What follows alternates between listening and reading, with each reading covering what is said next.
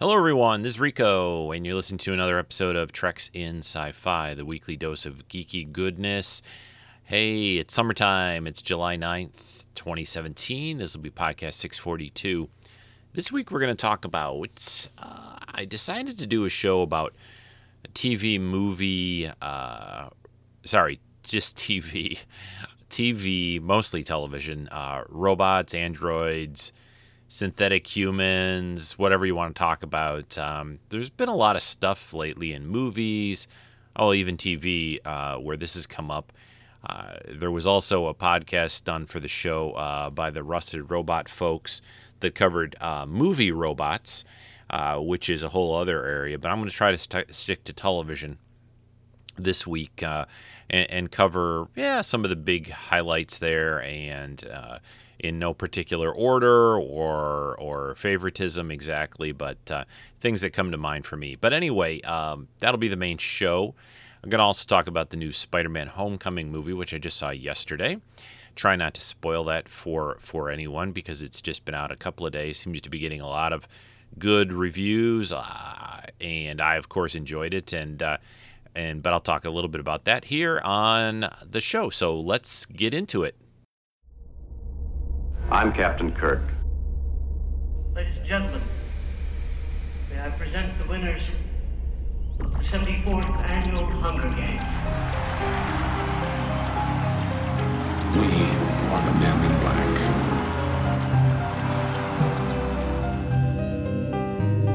I'm the doctor, by the way. What's your name? Rose. Nice to meet you, Rose. Run for your life.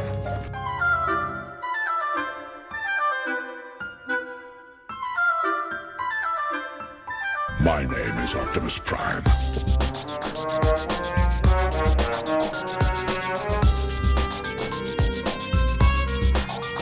I am the Putus of Borg.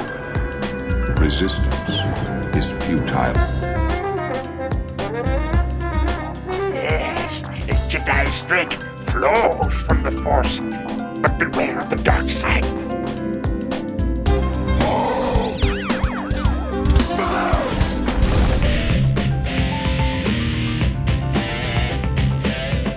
Iron Man, that's kind of catchy. It's got a nice ring to it. I mean, it's not technically accurate. It's a gold titanium alloy. I'm sorry, Dave. I'm afraid I can't do that. This is Rico, and you're listening to Treks in Sci-Fi. Hey again, folks, this is Rico, of course. Let's get some businessy type business. Sounds so formal. Let's get some housekeeping. That's another way to put it. Stuff out of the way. If you'd like to support Treks in Sci-Fi, please do so via Patreon, patreon.com/Treks in Sci-Fi. Just, $1 a month, $2 a month, you can set up there real easily. You can use PayPal via that, and more about that in a minute. But that helps pay for some of the upgrades to the show. I've built this new little set here. I'm going to try to add a few things to this in the next month or two over the summer. But and support the podcast. Got to get into this here on Sunday morning. The hosting fees for the podcast is what I was trying to say. Yes. So and new equipment. I still need to get a new mixer. I probably have been talking about that forever. But I've just kind of got one that I kind of like in a way, but I want to get a USB connecting one at some point. So, I'm going to dial up. It looks like my volume's a little low maybe here. Or maybe I'm speaking low. I don't know. But, okay. And, PayPal. I had a weird thing happen in the last week or two. Had about maybe 10, 12 donations come in over the course of a few days of $1 each. One of them filed a quote unquote, a claim with PayPal that said they didn't get their item or whatever. I did a little scouting around and searching, and this could be of interest for other people who do podcasts and have donation things set up if you guys ever run into this. But there appears to be some kind of weird PayPal scam thing that people try where even with a small donation like that of $1, they can create this claim which would eventually get them maybe like more money back. Like I was seeing posts of $10 back for $1. I don't know how that works. It doesn't make any sense to me. But I went in, I refunded that person's dollar, which I still lose like, I don't know, 20 cents because there's transaction fees or something like that. And I did that for all the rest of them. Then I went ahead, and if the people who are trying this scam are listening at all, then I went ahead and changed my main PayPal address to something else. And I'm not going to release that right now. If you'd like to donate to me via PayPal, just send me an email. Send me an email at treksf@gmail.com, and I'll let you know what the new PayPal address is to send in funds. Right now, if you try the old one, it just won't accept it. It'll sort of send it, but it won't. Since I've disabled that email, it won't accept it. So if that makes sense. Anyway, it should block those if anyone's trying it, and I figure in a few weeks they'll give up and go on to someone else or something. It's not a huge thing. It's just kind of annoying. And again, like I said earlier, the best way to do it is just do it via Patreon. That's the best way to do these donations for podcasts. I feel this in this day and age. I mean, most of the podcasts that I listen to, anybody who has a Patreon set up, I donate via that, and I like that. The is a better way. It's a much more regular thing, and again, pretty inexpensive overall for all the entertainment that I get. I mean, I listen to shows that come out weekly and donate a $1 or $2 a month for them, and I figure that's well worth the entertainment and value that they give me. So, okay, enough about all that jazz, but I wanted to get that out there. So, Spider-Man: Homecoming, cool movie. Let's play one of the TV spots now and get in the mood for talking a little bit about Spidey. You're young. You don't understand how the world works. Stay close to the ground. I know you sneak out every night. What is going on with you? Look at them treating me like a kid all the time. You are a kid. What if you died tonight? What are you hiding, Peter? I just got to do this on my own.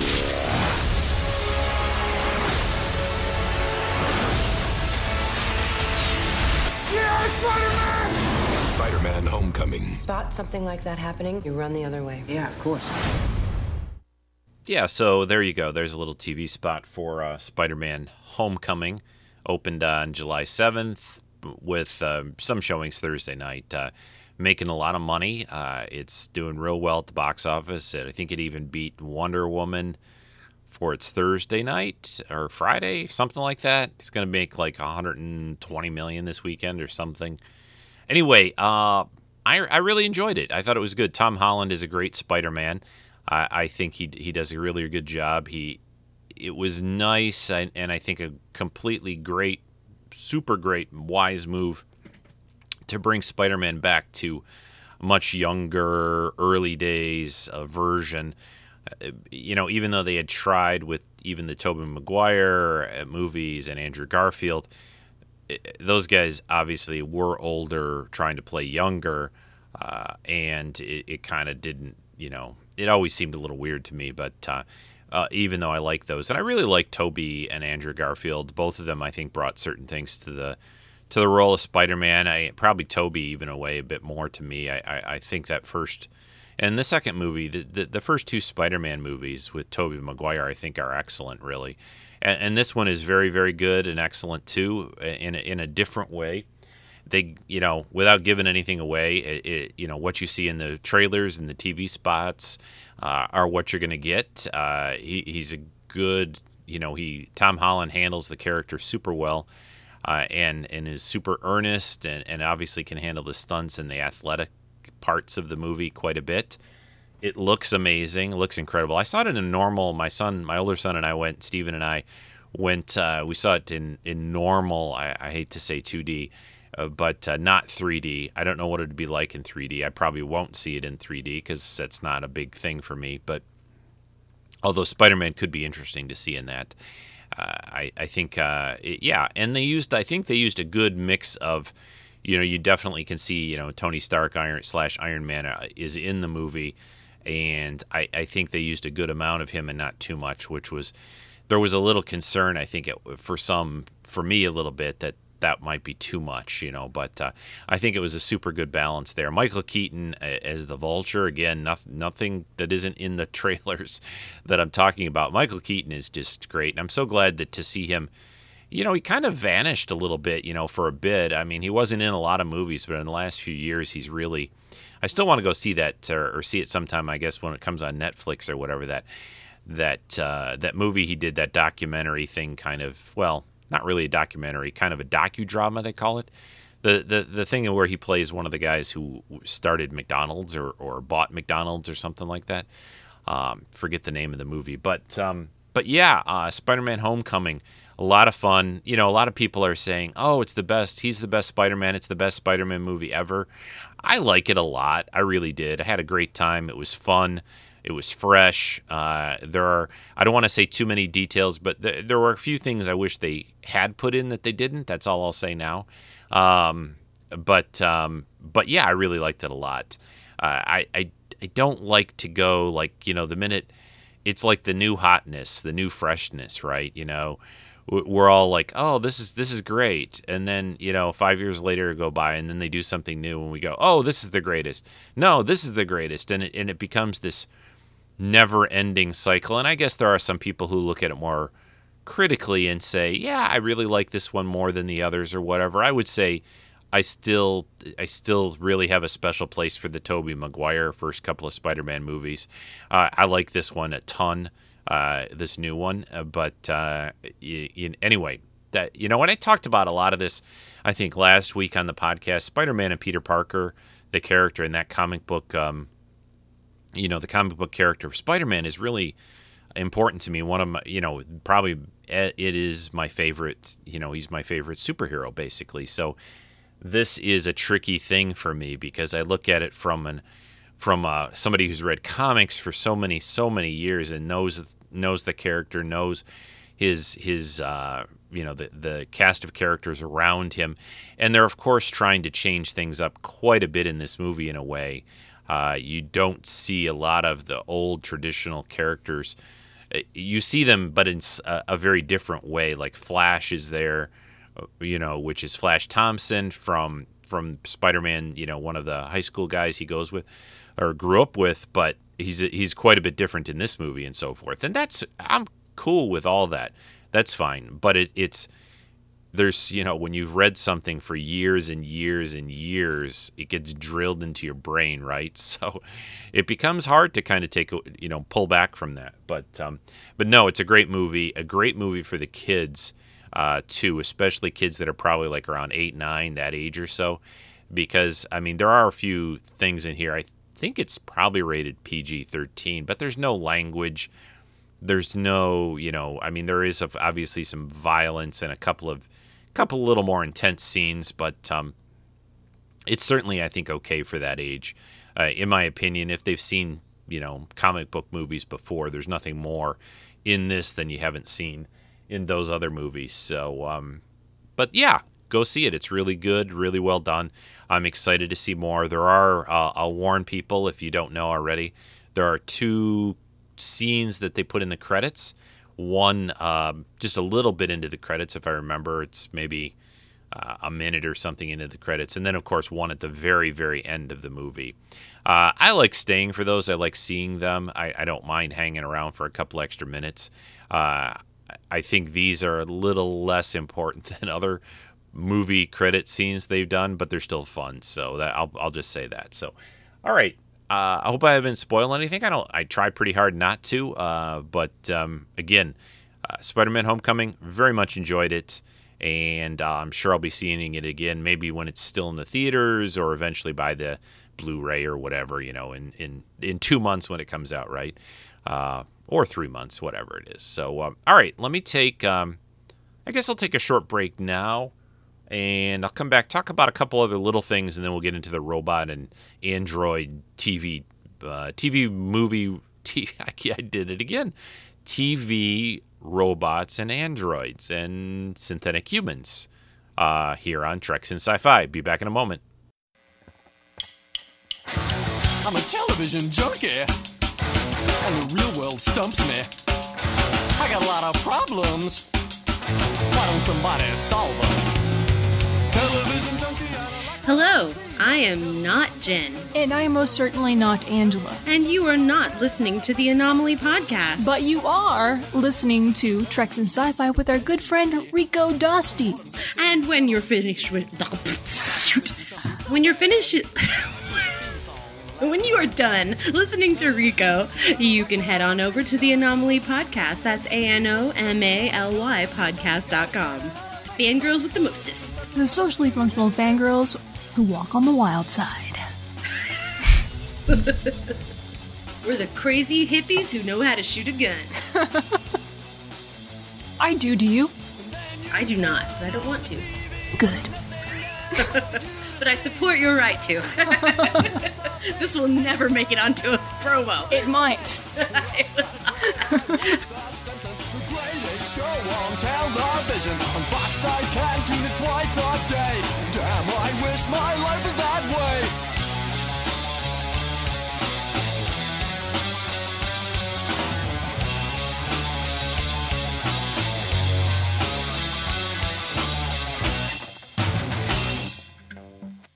Hello again. All right, I'm back. Yeah, let's talk very briefly about things that I've been watching on television. There is not a lot. I've pretty much finished things off just about for the seasons, I think. I finally actually finished the third season of 12 Monkeys. That's a sci-fi show. If you guys don't know, you should really check it out. Super cool show on the Sci-Fi Channel related to time travel and roughly related to the 12 Monkeys movie, but it's gone well beyond that. And I like it a lot. And I was actually kind of surprised. I didn't realize. I thought this might have been its last season, but there is one more season coming in 2018 that they said at the end of the last episode. There was a 10-episode run. They did an interesting thing Sci-Fi did is they aired them over 3 nights in May. My TiVo just recorded them all, and I finally finished that off the other day, which was really good. Let's see, Killjoys has started back up on Sci-Fi, which is a space, sort of a space opera kind of a show, space saga, kind of a Star Wars-ish. I don't want to say that exactly, but not super hard sci-fi kind of show. More of a cowboys and Indian, in space. That's probably not even a good description. Anyway, what are we at, the third? I think it's the third season for that. I enjoy that show. It's fun during the summer. To have that to watch. I'm still trying to watch the new Twin Peaks. Ugh, that show is just bizarre. I just don't even know what to think. I'm mostly watching it just to see what weirdness David Lynch will come up with week after week. I'm like 8 episodes in, which I think is about halfway through the run, and I honestly have no clue of really what. There's sort of a couple of things happening, but I don't know. There's also this new animated series called based on the Castlevania video game that started up on Netflix. It's a real short season. It's like 4 half-hour episodes, which basically is almost like a 2-hour movie, right? And then they also just announced they're going to do a more in the second season. I think 8 episodes, double it. It's really cool. It's about vampires and things like that, and I think it's pretty well done. I've only watched the first 2. I'll probably watch the other 2 in the next day or 2. But yeah, that's cool. What else? I'm watching Longmire still, finishing off the last couple of episodes of that before the new season starts. I had a couple left to go. And yeah, I think that's mostly it. There's not a lot. We've got, of course, Game of Thrones coming back in a couple of weeks. Well, not even a couple of weeks. Is it 1 week? Yeah, I think it's just like 1 week, right? The 16th? Yeah, 1 week from today. Oh my gosh, I just realized that. Actually, though, next week, I guess I can announce it now and say it now. Next weekend, I leave for Germany. I'm going to be in Germany for work for a week, starting from the 16th to like the 22nd, so like Saturday to Saturday. I did that a couple of years ago. There are some automotive things related to going on over there that I need to go deal with, and hooking up with a good friend of mine who also works for the same company that I do, a guy named Thomas in Germany, who is he's a super nerdy geek too, just like me, which is totally strange and weird in a way, because he knows stuff just about as much as I do with a lot of things, Star Trek, Star Wars, and so forth. He went to Star Wars Celebration, the previous one, not the one that was just happened a couple months ago in Orlando, but he was at the one in, I think it was in London a year ago, a year and a half ago, whenever that was, before the Orlando one. So, yeah, that's going to be fun to catch up with him and talk about stuff. And but I'm going to be, because of that, next weekend, there won't be a podcast. And in 2 weeks, there'll be a guest podcast. And in 3 weeks, I'll be back. So this is the last show for me for a few weeks because of the travels and stuff. I was going to try to do something next weekend when I got back, but I feel like I'm going to be pretty tired. So... Is that next weekend? No, sorry. Not next weekend. I wasn't going to try to do it. I was going to try to do something in 2 weeks. But then I decided I'd put a guest spot in there. Next weekend, no. Because I leave on Saturday and be packing and getting ready on Saturday. It's like you leave when I fly from Detroit to Frankfurt, Germany, you leave from, in the evening usually. It's like a 7 o'clock flight, and you get there in the early morning German time on Sunday. It's kind of an overnight flight, basically. So, yeah, that's what's going on. Let's take a short break again, real brief, and then let's get into the main topic. We're already almost 20 minutes into the podcast, and I haven't talked anything about robots or androids or anything like that. So I'll be right back, and we're going to do that. This is Pocketbook's Star Trek novelist Michael A. Martin warbling in your ear, and you're listening to Rico on Treks and Sci-Fi. Okay. Robots, androids, synthetic humans on television over the years. This, I've always been kind of excited by the idea of having a robot pal or an android pal. I thought it was, I think it goes back to my, growing up days with watching reruns of the original Star Trek, and another very big space sci-fi type show in the 60s for me was Lost in Space, which I've talked about a few times on the podcast. And of course, probably one of the best known robots on television ever was the B9 robot from the 3 seasons of the television version of Lost in Space. They had a young boy on there, kind of a science nerdy kind of kid, Will Robinson, who I kind of identified a little bit with, being a young nerdy kid and into science and stuff, and this big robot pal of his, the B9 robot, was just the coolest looking thing. I mean, it was awesome. He couldn't move very well. He just kind of rolled around, but he protected Will. He had this great voice, and he was sort of humorous at times. And although they made things a little silly, too silly for me with the Dr. Smith stuff and the robot a bit towards the end of the series, but still, that robot is an awesome thing.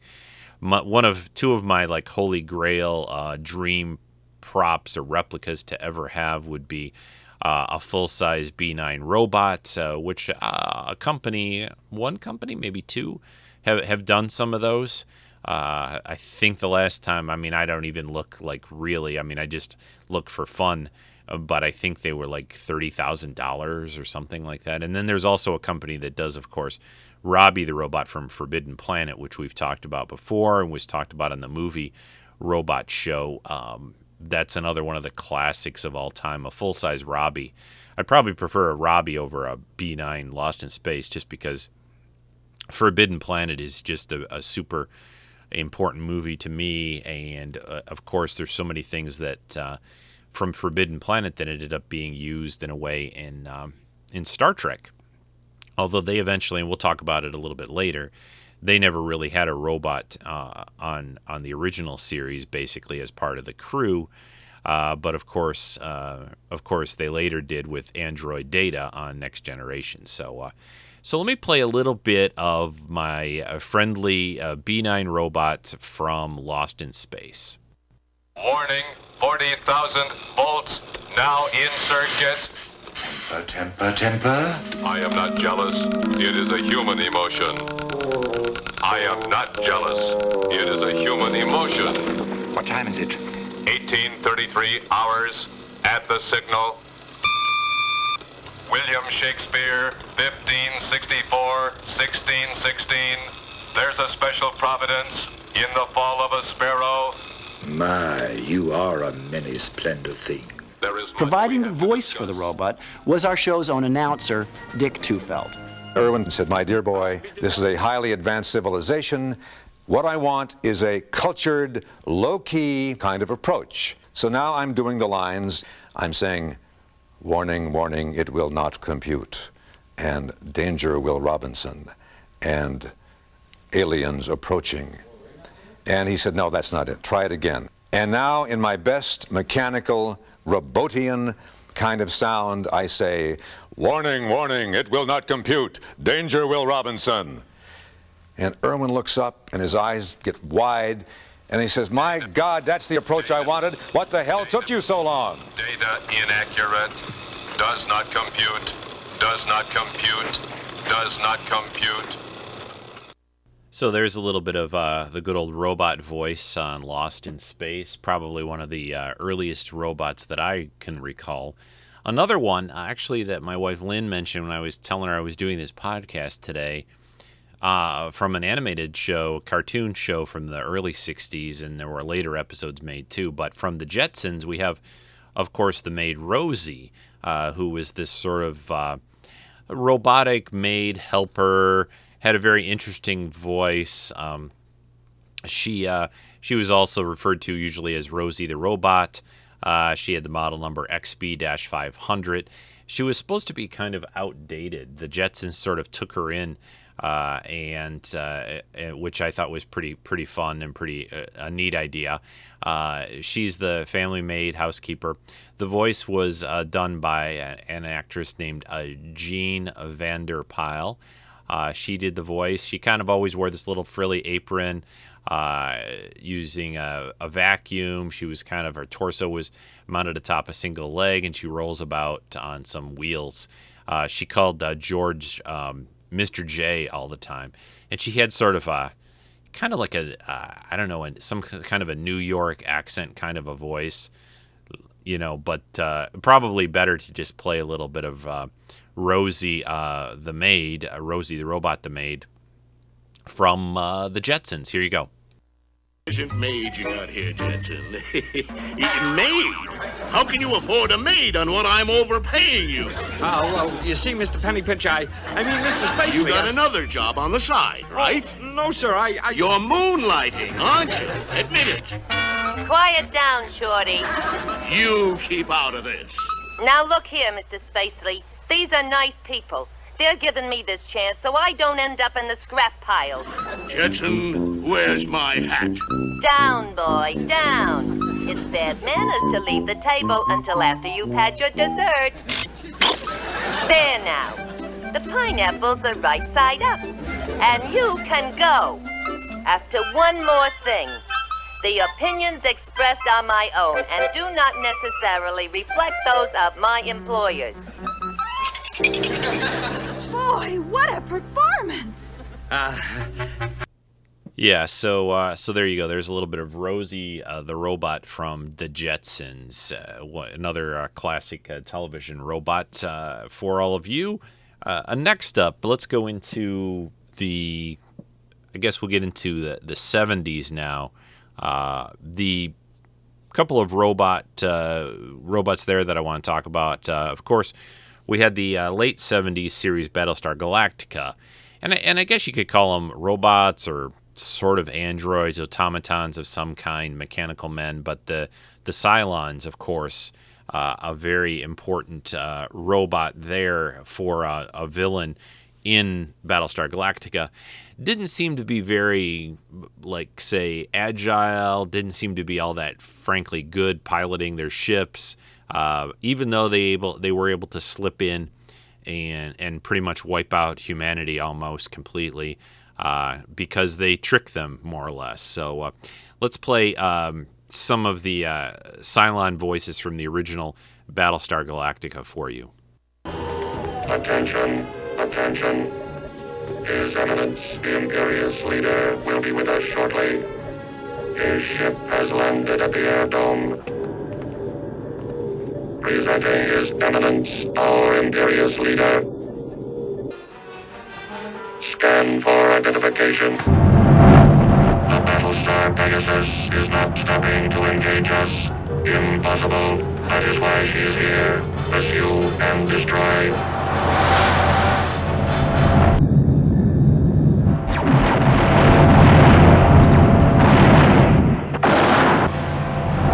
We can destroy the Pegasus. By order of the Imperious leader through his commander, Baltar. You are to disengage at once and move with all dispatch to Gamorre to save our Imperious leader. Disengage Pegasus and proceed to Gamorre.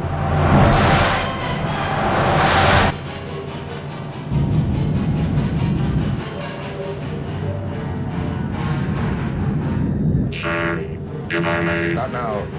I don't want to miss a moment of the last Battlestar's destruction. I really think you should look at the other Battlestar, but we have not finished off the Galactica. Retreat, squadron, retreat.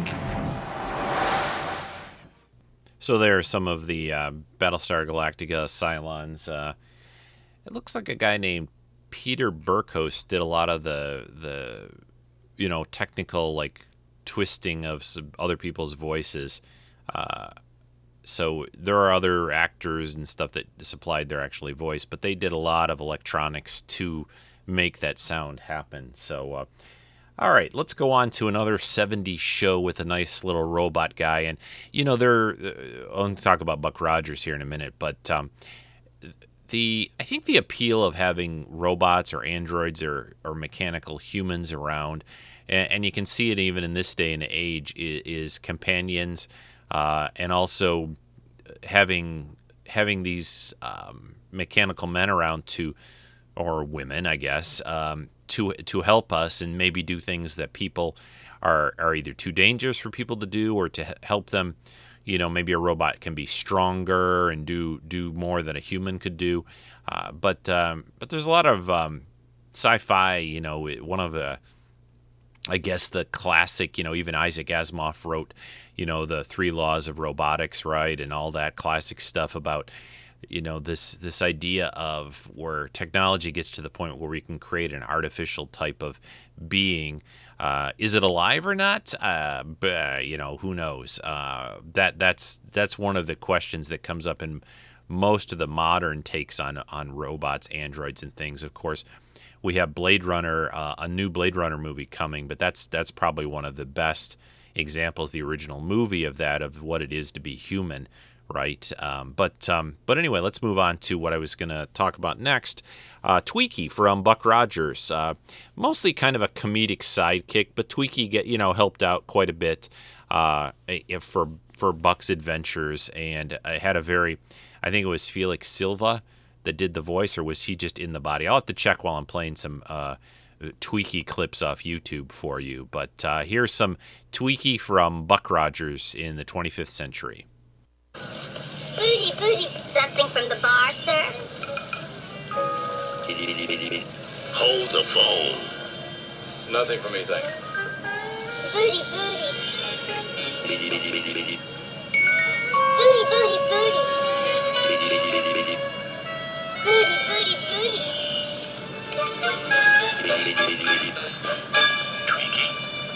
Tweaky, where are you going? Don't ask. All right, there's some Tweaky, and like I thought that it was it's Felix Silva, Felix Silla, I think that's how you say it, who is the actor who was in the Tweaky suit on Buck Rogers. But of course, it was Mel Blanc, who did, of course, all of Daffy Duck and Duck Dodgers spoofs and things. But he did the voice for Tweaky. So there we go.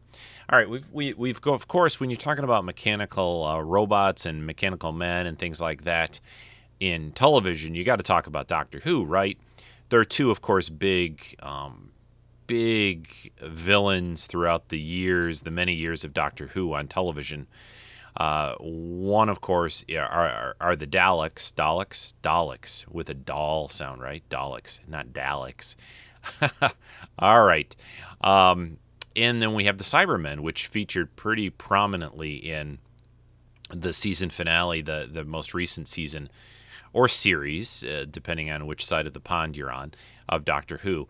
So the Cybermen, to me, in a way, are a little bit more like I'm talking about, and I'm just going to play a clip. Everybody's heard Daleks.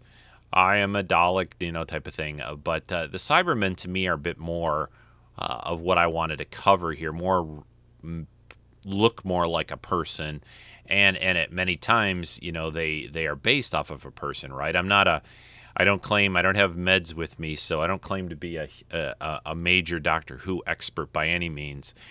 But they seem to use some organic, parts to them. Although sort of the Daleks too, as well, right? For the most part. And I don't know how many. I'm probably all the guys and all the people listening overseas are probably yelling at their computer or whatever they listen to podcasts on. But I'm not sure if I think I'm guessing a little, but I'm presuming a little bit that in the early days of Daleks and Cybermen on Doctor Who, that they were more considered just mechanical creatures, right? They weren't really based off of humans at all or anything like that, or had any. And then things have changed over the years. But anyway, with all that said, very good villains. To me, the Cybermen are more, in a way, like I said, one I wanted to cover because they look more. They have usually, 2 legs, 2 arms, a head, a body. Look more android human-like than the Daleks do. So let's play a little bit of Cybermen stuff here for you. I will bring peace to the world. Everlasting peace. And unity and uniformity. And imagination? What about that? One thing that led you here. Imagination. You're killing it dead. What is your name? I'm the Doctor. A redundant title. Doctors need not exist. Cybermen never sicken. Yeah, but that's it. That's exactly the point. Oh, Loomic, you're a clever man. I call you a genius, except I'm in the room. But everything you've invented, you did to fight your sickness, and that's brilliant. That is so human. But once you get rid of sickness and mortality, then what's there to strive for? Hey? The Cybermen won't advance. You just stop. You stay like this forever. A metal Earth with metal men and metal thoughts. Lacking the one thing that makes this planet so alive. People. Ordinary, stupid, brilliant people. You are proud of your emotions. Oh, yes. Then tell me, Doctor, have you known grief and rage and pain? Yes. Yes, I have. And they hurt? Oh, yes. I can set you free. Would you not want that? A life without pain? You might as well kill me. Then I take that option. It's not yours to take. You're a cyber controller. You don't control me or anything with blood in its heart. You have no means of stopping me. I have an army, a species of my own. You just don't get it, do you? An army's nothing. Because those ordinary people, they're the key. The most ordinary person can change the world. Some ordinary man or woman. Some idiot. All it takes is for him to say the right numbers, say the right code, say, for example, the code behind the emotional inhibitor, the code right in front of him. And there we have, of course, David Tennant as the Doctor, outsmarting the Cybermen for another time because, and that theme that they're talking about in that clip there about emotions, and that's a critical element to mechanical creatures, mechanical men, whatever, androids, and so forth.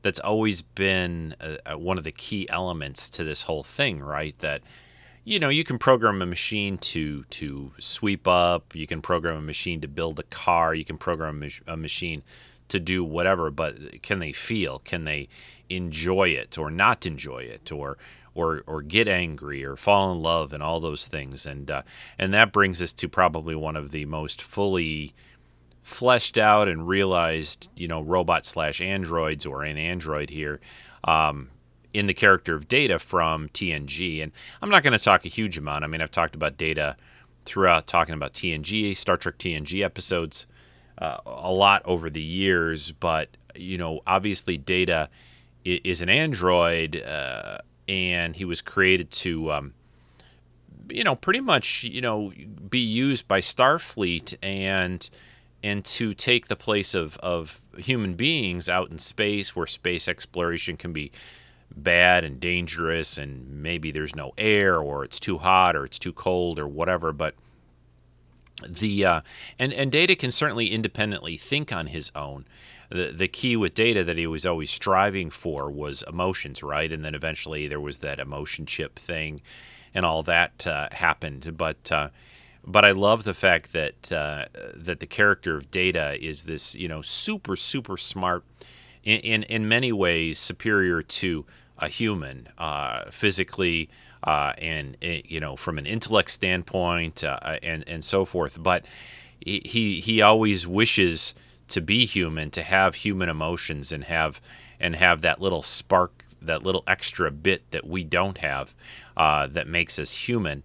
And when you think about it, what really drives humans? Is it their is it intellect? Is it just that, or is it emotions? And I would argue that it's generally emotions, to some level. Like, maybe you want to do good at your job, you want to take pride in your job. That's an emotion.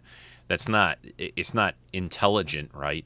If anything, you should want to do different jobs, right? To move on from job to job. You wouldn't, I've always been a person who likes to stay at a place, and I feel sort of a loyalty factor there, where maybe if I got a new job, I could always, go somewhere else and jump jobs and make money. But the emotional connection to the people that I work with and the company, to some degree, keeps me there in a way. I'm kind of spinning off now onto tangents, but let's play a little bit. I'll find some appropriate here clip of one of our favorite androids, I'm sure, for everyone listening, is Data from TNG. I'm curious. Why are you ignoring the one emotion you've already experienced? Why aren't you trying to make yourself angry again? Anger is a negative emotion. I wanted to concentrate on something more positive. Data, feelings aren't positive and negative. They simply exist. It's what we do with those feelings that becomes good or bad. For example, feeling angry about an injustice could lead someone to take a positive action to correct it. But my study of humanity indicates there are some emotions that are harmful, such as jealousy or hatred. Those are very strong emotions, and you're right. Very little good can come from them. But I don't think that an exploration of anger need necessarily lead to hatred or malice. But what if it does, Counselor? Yeah, so Data is obviously a super well-known, one of the best androids out there, that we all have followed for a long time. Of course, you had the Borg, this mechanical, cold, race of beings out there that assimilated humans. That seems to also be another ongoing theme for robots, androids out there. Whether we create the machines in the Terminator universe, which I'm not going to talk too much about because that's mostly movies, even though they did do the Terminator, the Sarah Connor Chronicles on television, which is a really underrated series that, excuse me, that I very much enjoyed, and I wish it had a longer run.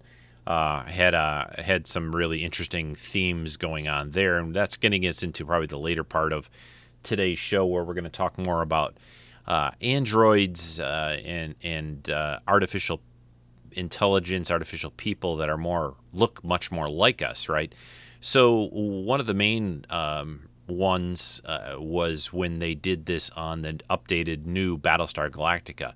The very cool thing they did on that show that Ron Moore and others who worked on that show did was they turned the Cylons from these very, robot-looking mechanical men to looking just like us. That they basically, these creatures had evolved. Excuse me. And it turns out that man has created them, right? And if you go back, the short-lived series Caprica explored that quite a bit more. But of course, probably one of the main characters, the main new Cylons that we saw on the new Battlestar Galactica was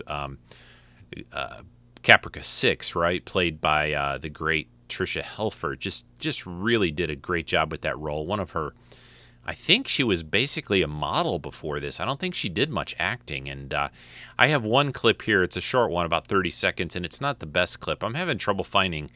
When I search for Caprica 6 or Head 6, as she was known later in Battlestar Galactica in the series, I got a lot of music videos with her and Baltar, played by James Callis, who was actually, James Callis was in the last couple of episodes of 12 Monkeys. That guy is great. I wish he would be in a regular series over here because he's a great actor, and I just like just the way he performs the roles that he does. It's just really good. So, and Tricia Helfer too.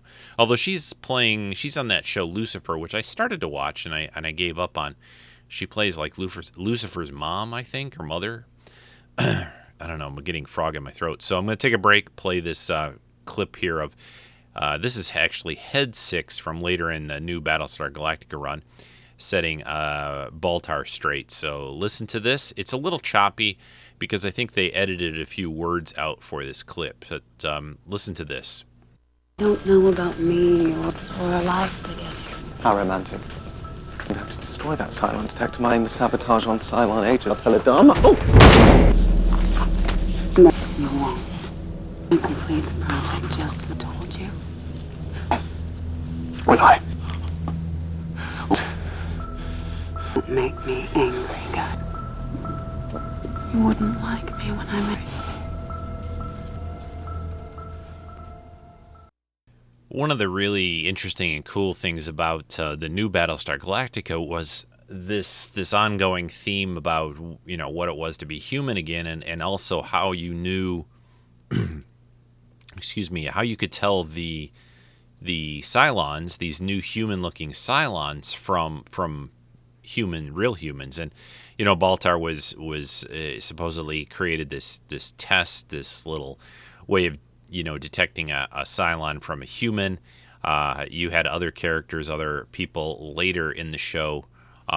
If you've never seen Battlestar, I'm not really spoiling anything, but a really cool thing that they did at one point on the show was characters you'd followed for a while, it turned out to be Cylons, and they actually didn't even realize it. So real interesting way of looking at things and themes that they did on that show that I feel that brings us to sort of the present day of the way artificial beings have been portrayed in sci-fi, right? What is wrong with my voice? Like that recent movie Ghost in the Shell with Scarlett Johansson, who is, this artificial creation. But so sort of artificial and sort of human too. But anyway, let's get into a couple of others. There is a very cool show called Humans that I've been watching 2 seasons, I think, so far.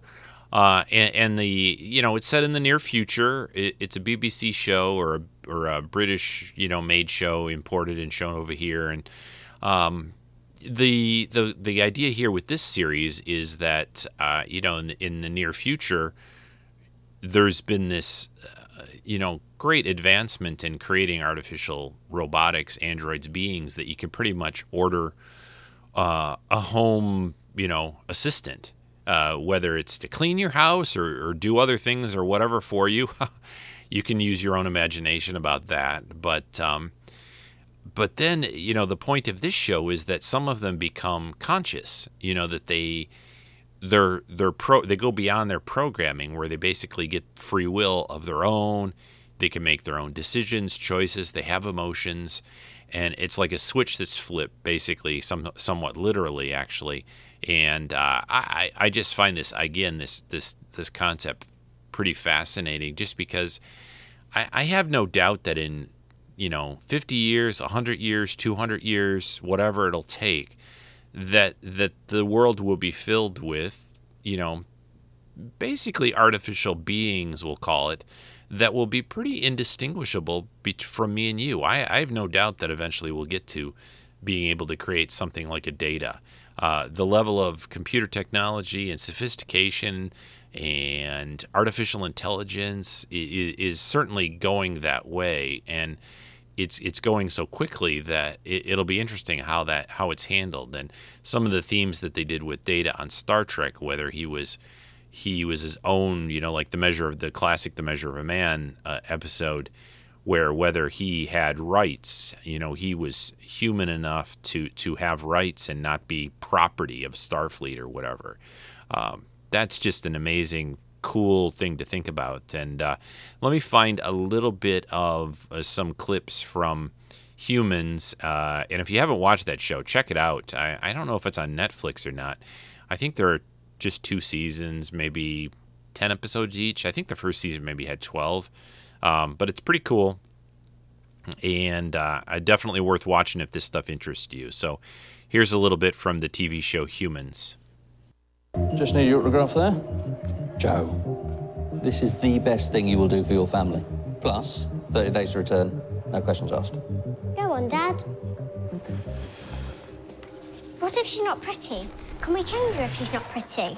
Just follow the instructions on the tablet, and you'll have it configured in no time.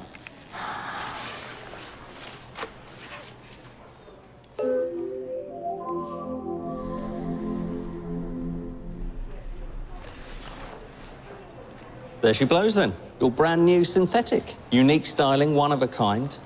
Standard domestic profile installed. That'll cover all your basic housework. I'll leave you to crack on. Right then. Dandelion 3, Waterfall 2, Hummingbird 1, Seashell. Hello. I'm now in setup mode and ready for primary user bonding. I'm the primary user, Joseph Hawkins. Joe. A DNA sample will be taken for identification and security purposes. This information will never be shared with any third-party organization. Hello, Joe. I'm now securely bonded to you as my primary user. It's very nice to meet you. That means she's ours. Okay. Yay! Right. Now what do we do? So yeah, this show Humans is they have these stores. They're kind of like Apple stores, and you go in and you buy your synth, right? That's what they call it, which is a cool name. But it really brings a lot of points. This guy brings this synth home to the home, and it's just so eerily human-like that you almost don't know how to handle it. People, I'm a big fan, that's not the right word to use, a big animal lover. I love dogs, cats, whatever, pets. And we have a big golden retriever, Kaylee, and a dog that doesn't really look like a human, but you become so attached to your dog, at least I do, and I think most people who are pet owners do, that you're bonded, you're emotional, connected to that animal. And this is something that walks on 4 legs, has a bunch of fur, doesn't really look like a person.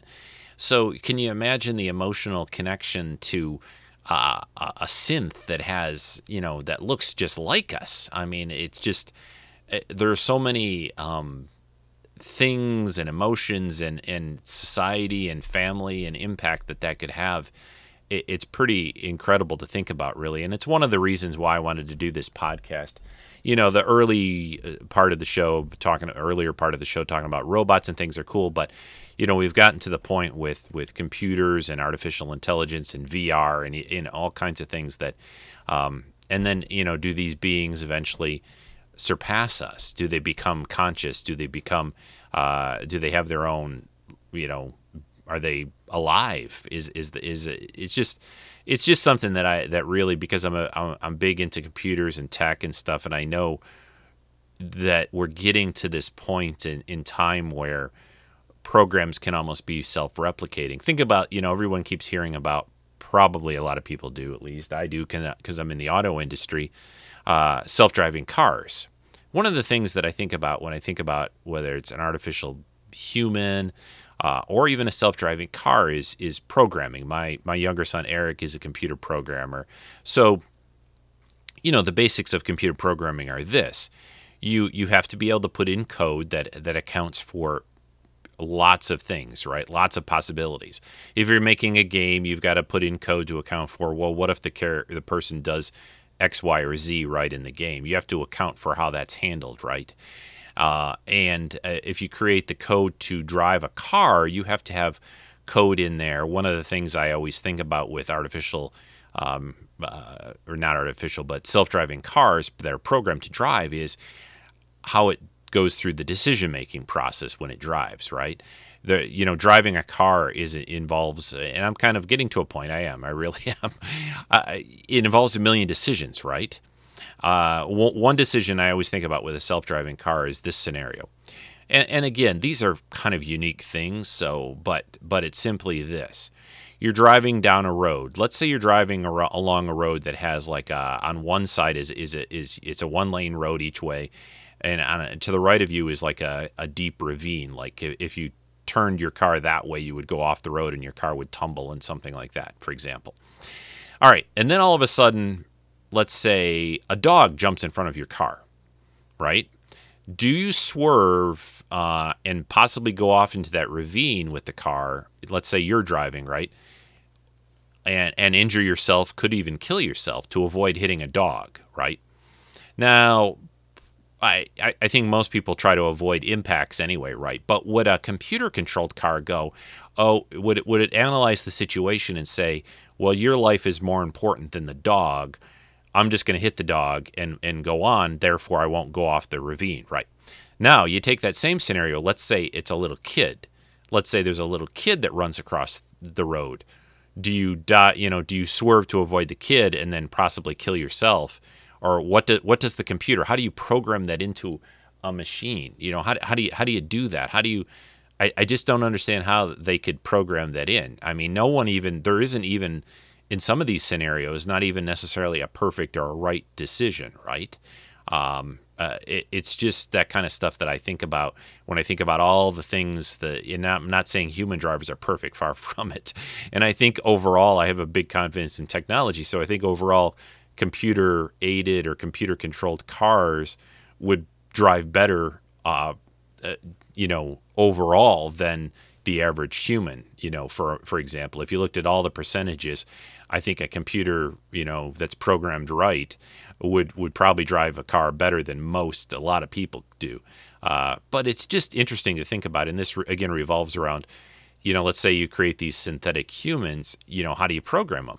What do you decide to do? You have to be able to program all these different possibilities in. And the other alternative that really gets interesting to think about is the idea of having a set of code and programming that actually can learn, right? That actually can evolve and learn from it, or on its own. It's programming. It actually learns from decisions. Like let's use the example of like a synthetic, like in the future you bring home this synthetic robot or whatever, and maybe it has a recipe for chicken, some kind of food. Let's just say it has a recipe for some kind of dish that it's making you for dinner, and you eat it and you go, ooh, I didn't really like that. It was kind of bland. Maybe it was something like supposed to be spicy chicken or something like that.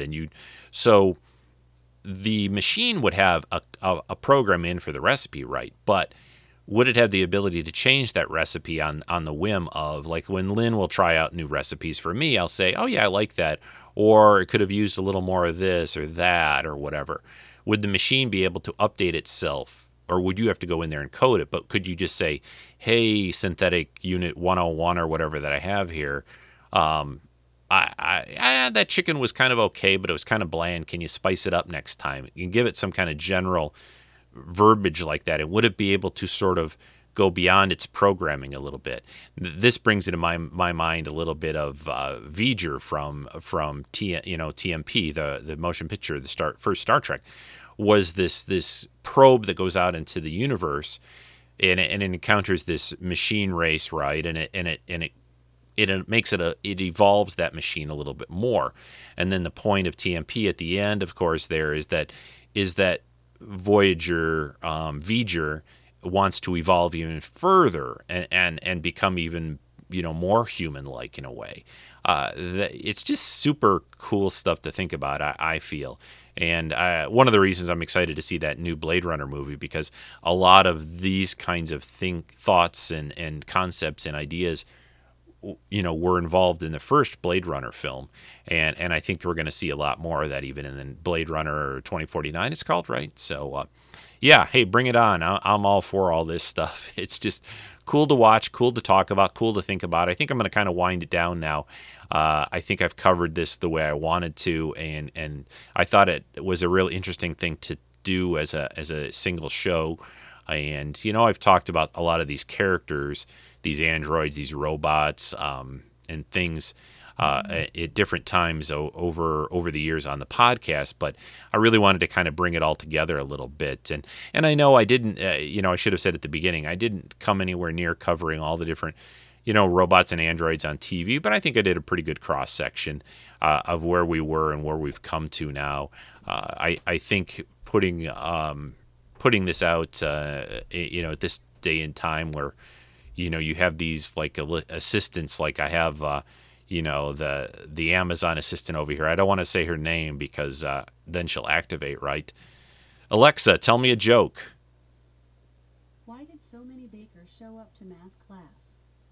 Because they heard they could learn about pi. I don't know if you guys could hear that, but I get a kick out of using that assistant, and each week they add new functions and stuff, and you can play music via it, check on the weather, sports scores if that's interest, movie times, movies are playing in your area. But anyway, this is just going to keep getting more and more advanced as time goes on, and I'm excited by it. And sometimes a little paranoid, because it's the other added, common thing with in sci-fi is the machines take over, right? Like in the Terminator world. That we create artificial beings or the Cylons in Battlestar Galactica, and then they go, we're better than you guys, and we're just going to wipe you out. So we got to watch out for that. Have a kill switch in there. Have a way to deactivate them easily. So, okay, folks, I think that wraps it up for now. Like I said, no show next week. I'm going to be traveling, and then in 2 weeks, you're going to get a special podcast, a guest show. It'll be Mark here covering the classic 80s film Krull, which I've loved for years. I've talked about it a few times on different shows, and I don't think I ever devoted a whole podcast to it, though. So he's going to be here then to talk about that. And then I'll be back, and I guess towards the end of July. And my next show will be about, I'm going to look at it on an overview basis at the Star Trek animated, at the Star Trek animated series. I've covered episodes before, but I wanted to kind of give it an overview and cover about the history of the show, how it came to be, some of the episodes, and so forth. So that's what's going on. So I hope you guys enjoyed this look at robots, androids, synthetic humans. I just find the topic pretty fascinating, as you can probably tell, and I always enjoy geeking out about things like this. So I'm going to end us with, I think, an appropriate song by a group that I love, and I think that's about it. Thanks again, everyone, for listening. If you'd like to again support the show, patreon.com/Treks in Sci-Fi. And thanks so much for downloading and listening each week. And a review on iTunes is always welcome as well. So take care, everyone. I'm going to be posting. Join us on the Treks in Sci-Fi Facebook group. I'll probably post a few pictures and videos from Germany while I'm over there, and just for fun. And if you're not a member of the group, there's a Treks in Sci-Fi Facebook group. And, of course, there's a page as well. But the group is where we hang out, discuss things and stuff. So take care, everyone. I'll talk to you again in a few weeks when I'm back. And that's it. Bye.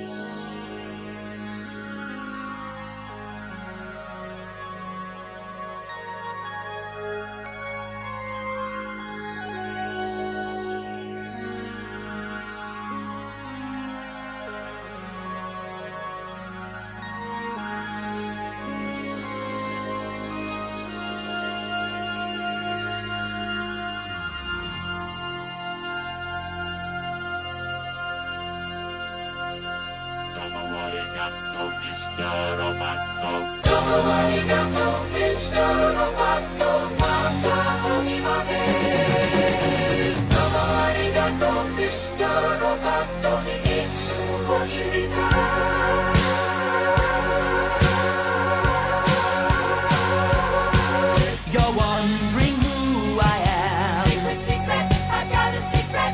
Machine or mannequin. Secret, secret, I've got a secret.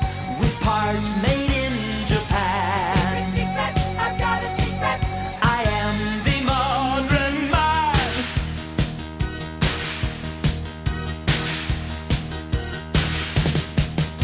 I've got a secret I've been hiding under my skin.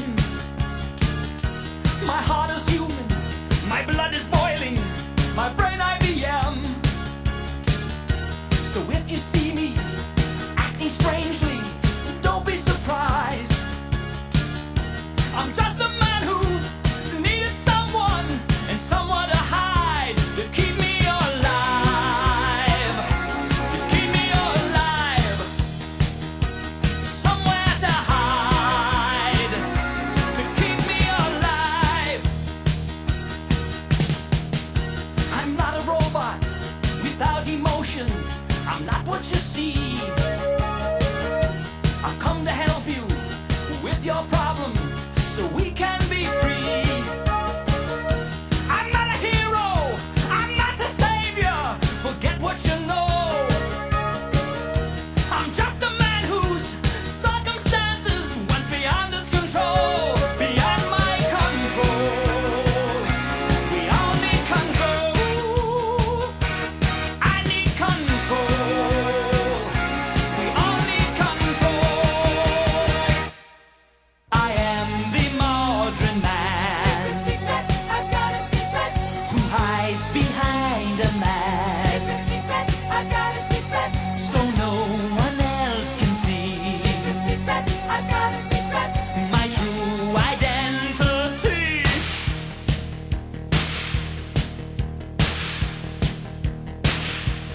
Domo arigato, Mr. Roboto. Domo, domo, domo arigato, Mr. Roboto. Domo, domo, domo arigato, Mr. Roboto. Domo arigato, Mr. Roboto. Domo arigato, Mr. Roboto. Domo arigato, Mr. Roboto. Thank you very much, oh Mr. Roboto. Domo arigato, Mr. Roboto. Thank you very much, oh Mr. Roboto, for helping me escape to where I needed to. Thank you. Mr. Thank you, thank you. Mr. Roboto. Thank you. Mr. Roboto. Please, thank you. Mr. Roboto.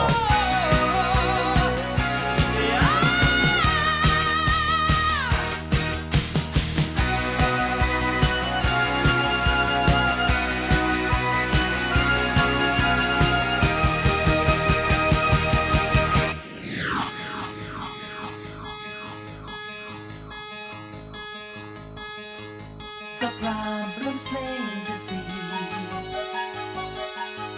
Too much technology.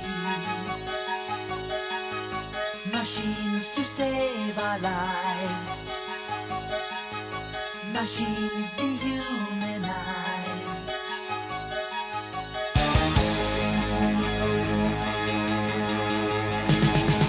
The time has come at last.